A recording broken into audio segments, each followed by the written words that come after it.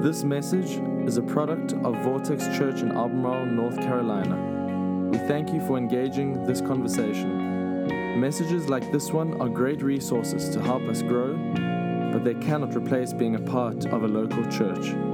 If you're not actively a part of a church, we encourage you to find one near you that fits you.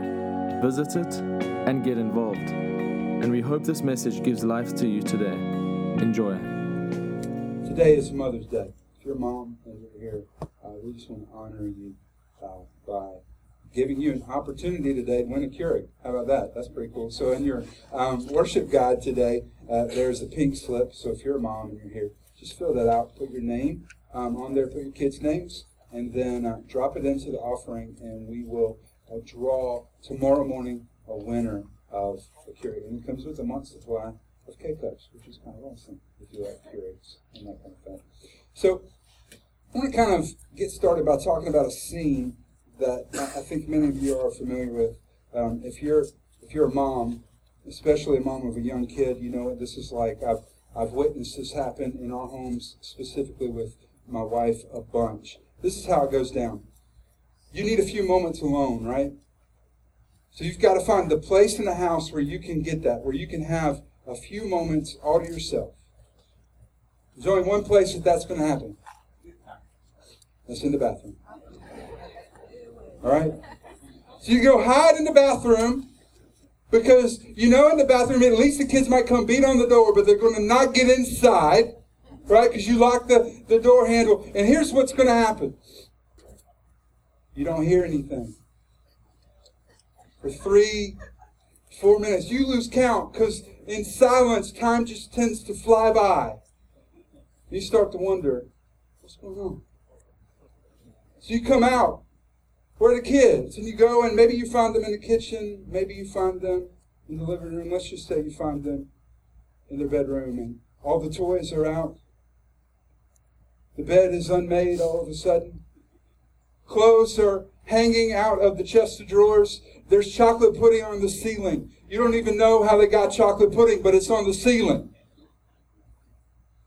You walk into that moment, and what was peaceful is now chaos. Let me just tell you as we get ready to start today, that if you're going to raise kids, chaos is a part of raising kids. It is. I mean, I think our kids are like little mini terrorists. I mean, they moved in with their own agenda. They don't care about what we want. They don't care about peace. Their common goal is to destroy peace.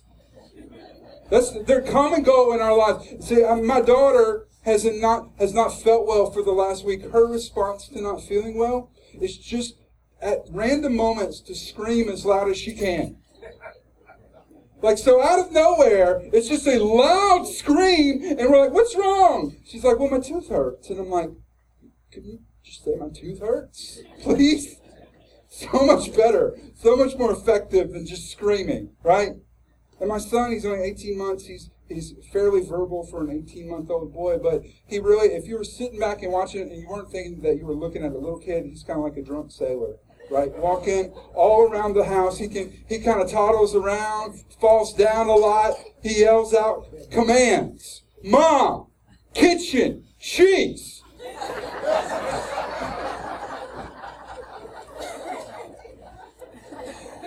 Chaos is a part of raising kids. And here's what I want you to see about chaos today as we get started. Chaos will either drive you crazy or it'll help you see that you need to be challenged. It will either drive us crazy or it will challenge us. We're starting today at Vortex a new series called What God Sees. We're only going to be in this for this week and next week, and I think that out of the whole year, this may be the most important series that we did. It was not planned, and we've been praying and asking God what's going on, and then all of a sudden, God started speaking to us. And so what we want to share is a little bit about what God's been saying.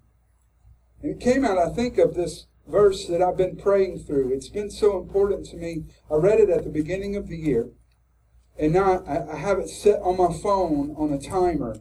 3 times a day this verse pops up, and I have to read it. And it's become something that has become a part of the way I'm thinking and praying and processing. It comes out of Exodus 33, just to set the stage for this moment. Moses has returned back to Egypt after he was exiled, after killing an Egyptian slave master. He's returned back. He's brought the children of Israel to freedom out of Egypt. He has experienced some of the most miraculous moments in all of human history. And then God speaks to him, and this is how he responds. He says, "You have told me, God, I know you by name, and I look favorably on you. So if that's true that you look favorably on me, let me know your ways, so that I may understand you more fully and continue to enjoy your favor. And remember that this nation is your very own people." I mean, Moses is saying, God, I've seen you do miraculous things. And as a matter of fact, he's seen enough that for most of our lives, it would be enough to fill our lives with wonder. And Moses comes back to God and says, God, I know you've given me favor, but I want to continue to live in that. So would you please let me see what you see? Please just let me see what you see. Teach me your ways. Because I want to continue to live this way. You see, I want to give you 2 reasons why we need to continue to go back to God. Say, God, would you just teach me what you see? I want to see what you see. God, in life, would you please teach me your ways? Show me what you see. And the first reason that we need to do that is that we can't see or know everything. We can't see or know everything. But you know what happens? Sometimes in our hearts, we start to say, I've got it figured out. You know what? I might not know everything, but I know everything I need to know. I mean, I've kind of got, I know what I'm doing at work. I know what I'm doing at home. I've got it figured out. If you know everything that you need to know, can I tell you what you've become? Your own God. Look what the Bible says. Proverbs 3:3-5. Trust God from the bottom of your heart. Don't try to figure out everything on your own. Listen for God's voice in everything that you do, everywhere you go. He's the one who will keep you on track. Don't assume that you know it all. Run to God. Don't assume that you know it. Trusting God really implies us being able to say, hey, I don't know. I can't see everything. And we need to go back to God and continually say, God, help me see what you see. Not just because he sees everything, but this is the second reason, because God sees what's best. Think about Moses in this moment. I mean, Moses has probably at this point had one of the most significant ministry careers in the entirety of the human experience. And so, how does he respond? He doesn't respond by saying, God, I've seen what you've done. You kind of know what you're doing. We just going to keep doing it. He just goes back to God and says, God, I know that you've done this. The favor that's been here has been here because of you. So would you please teach me your ways? Would you please let me see what you see? Because God, I don't want to do this on my own. God, you see what's best. You see, it's quite easy to get to a point where we think that we figured it out and we can see what's best. See, our best and God's best are often at war against each other. As a matter of fact, I think our best pales in comparison to what God's best for us is. See, sometimes we look at life and we define best in ways that are so different than what God has asked us to do. I'm reminded of the words of Isaiah in Isaiah 55, where he is recounting to us the words of God. God says, "My thoughts are nothing like your thoughts. My ways are far beyond anything you can imagine. For just as the heavens are higher than earth, so my ways are higher than your ways, and my thoughts are higher than your thoughts." You think about that. God's saying, I'm smarter than you. It's not insulting. It's hopeful. Because I don't know about you, but I hit moments when I don't know everything. And if I'm my own God, I'm living by what I know, resting on my own knowledge and my experience. In those moments, I'm lost. But if I'm trusting in a God who sees and knows everything, he knows what's best. So let's go back to that moment when you walk in the room and chaos has started. Where it can either make us crazy or it can challenge us. Let's ask today, God, what do you see in the middle of a challenge? God, what do you see in a challenge?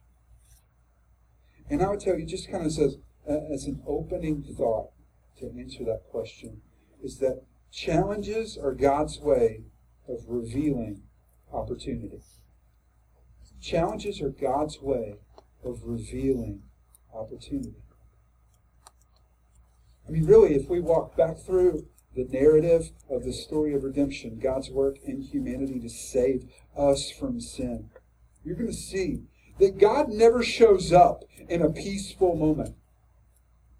God always shows up in the midst of something that is a great, significant challenge. And we started the challenge. I mean, God made the world. It was perfect.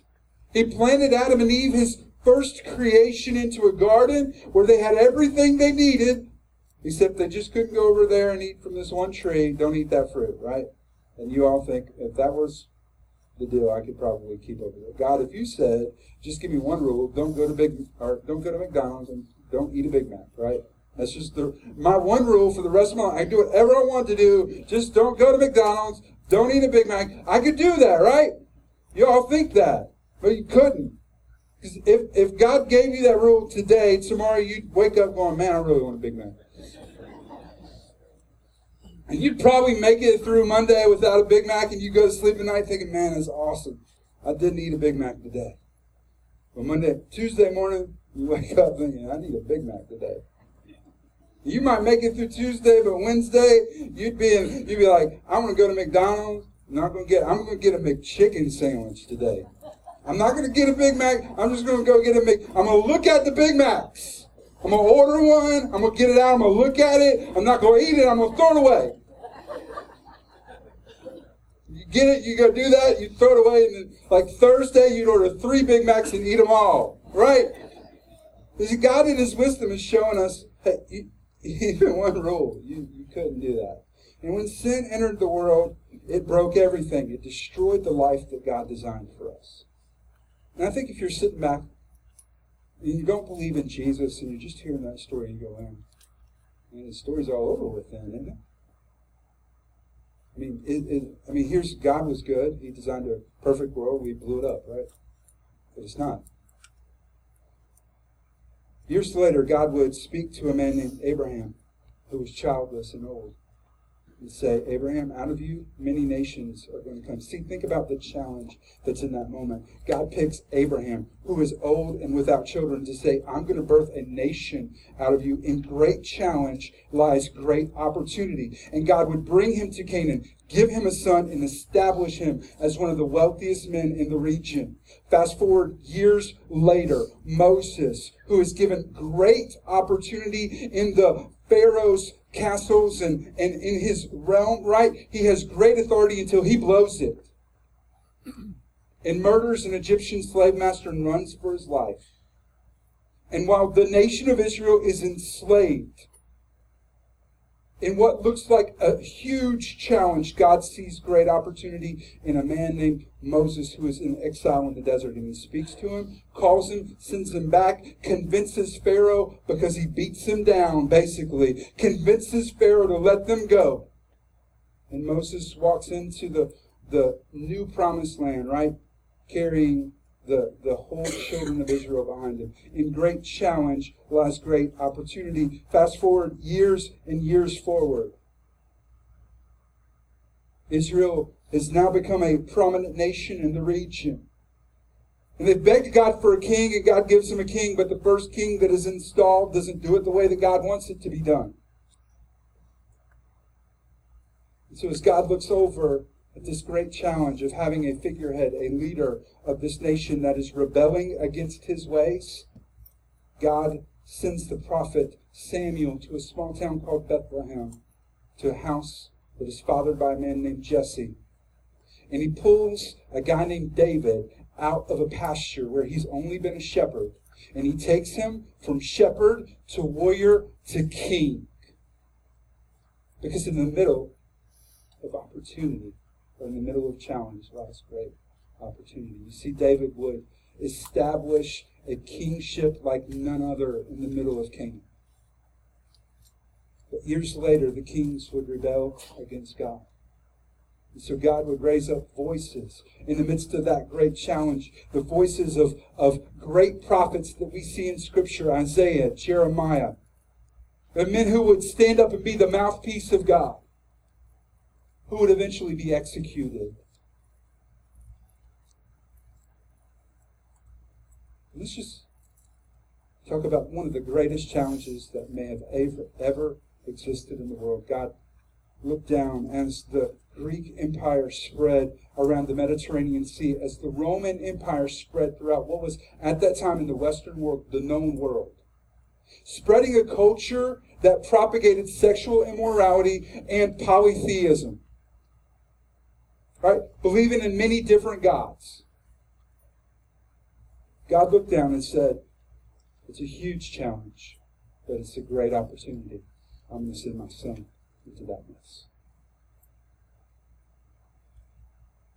See, in the middle of great challenges lies great opportunity.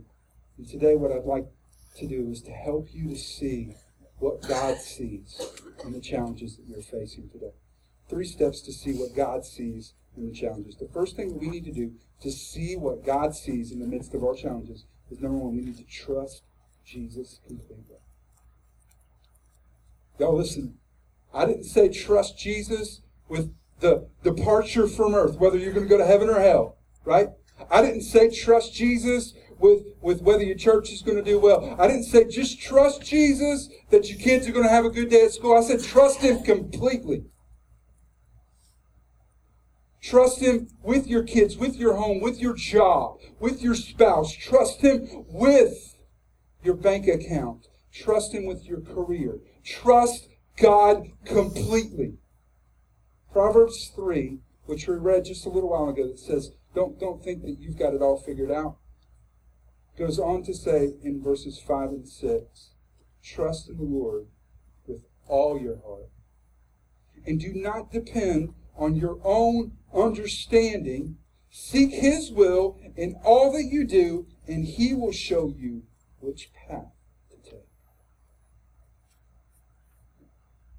The dependence and trust that verse talks about is complete trust. It's us saying to God, God, whatever it is, I trust you. God, whatever it means, I trust you. Wherever you want to go, God, I will follow. I trust you. And if we're going to see what God sees in the midst of great challenges, we have to learn to trust Him. The second thing that we need to do is we need to embrace the difficulty of the challenge. All right? It's called a challenge for a reason. It's not going to be easy. It's going to take work. It's probably not going to feel good. It's going to hurt a little bit. But we need to embrace the difficulty of the challenge. Y'all listen to me. I just want to help you a little bit. Far too many of you hit patches in life where things, they pop up, and you know it's going to be difficult, and you know what you do? You run away from it. You run from it. Yeah, I don't want to go through that right now. Can I tell you something? You keep running from it, it's always going to be there. Eventually, at some point, you're going to have to go through it. I love this verse out of 2 Corinthians. This is Paul, the Apostle Paul, writing to the church in Corinth. They've met some challenges in their church. They've hit a spot where there's been some difficult moments. And I love what he says here. This is why we don't give up. Our present troubles are small and won't last very long. Yet they produce for us a glory that vastly outweighs them and will last forever. See, let me just tell you something about the difficulty of a challenge. First thing is, it's not going to last forever. It's not going to last forever. The Bible tells us there that, if you're familiar with the old King James, these are small and momentary troubles, right? These light and momentary troubles. They're not going to last forever. And because of that, let me just help you again. You never embrace a permanent solution to a temporary problem. Don't embrace a permanent solution to a temporary problem. I mean, I just want you to understand that that's why divorce and suicide are such horrible, horrible decisions most of the time. All right? I mean, I'm just telling you. Just be honest with you, all right? Because it is a permanent solution to a temporary problem.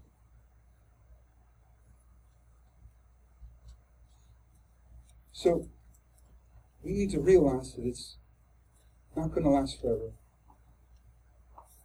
And the third thing, let me just kind of get to that. We need to let God use this to change us. We need to let God use the challenge that we're facing to change us.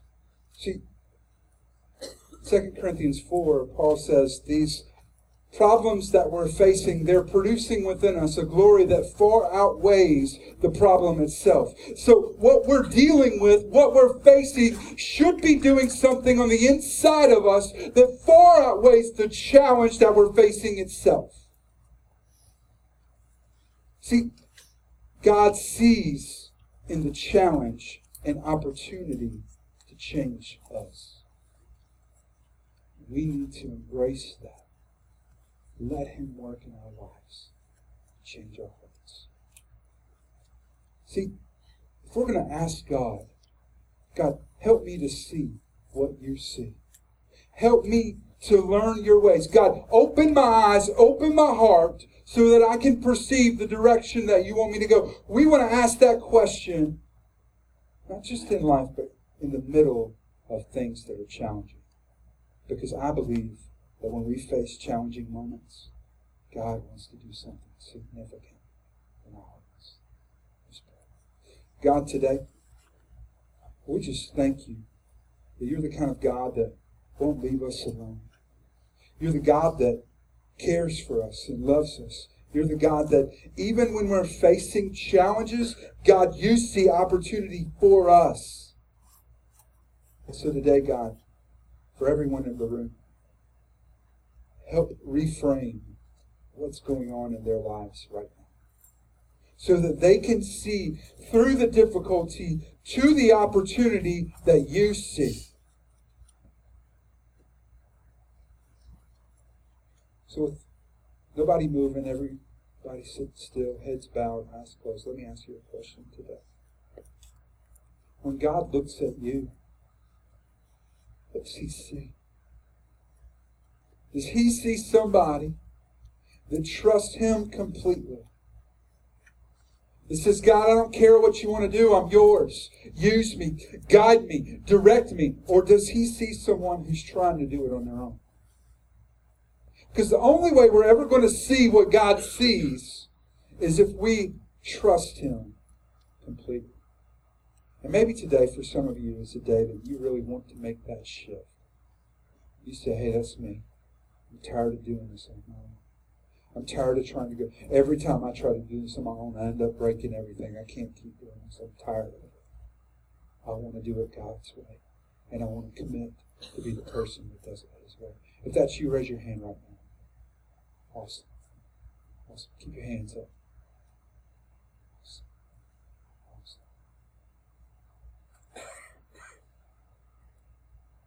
Maybe you're here today. You've been facing some challenges.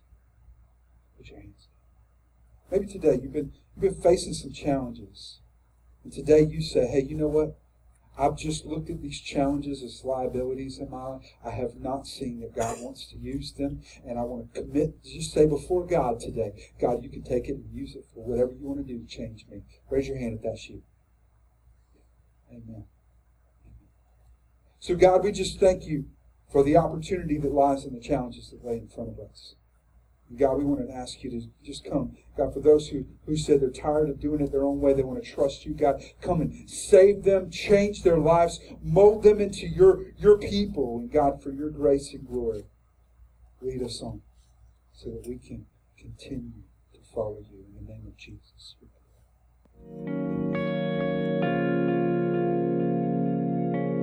Thanks for listening. This podcast has been a production of Vortex Church in Albemarle, North Carolina.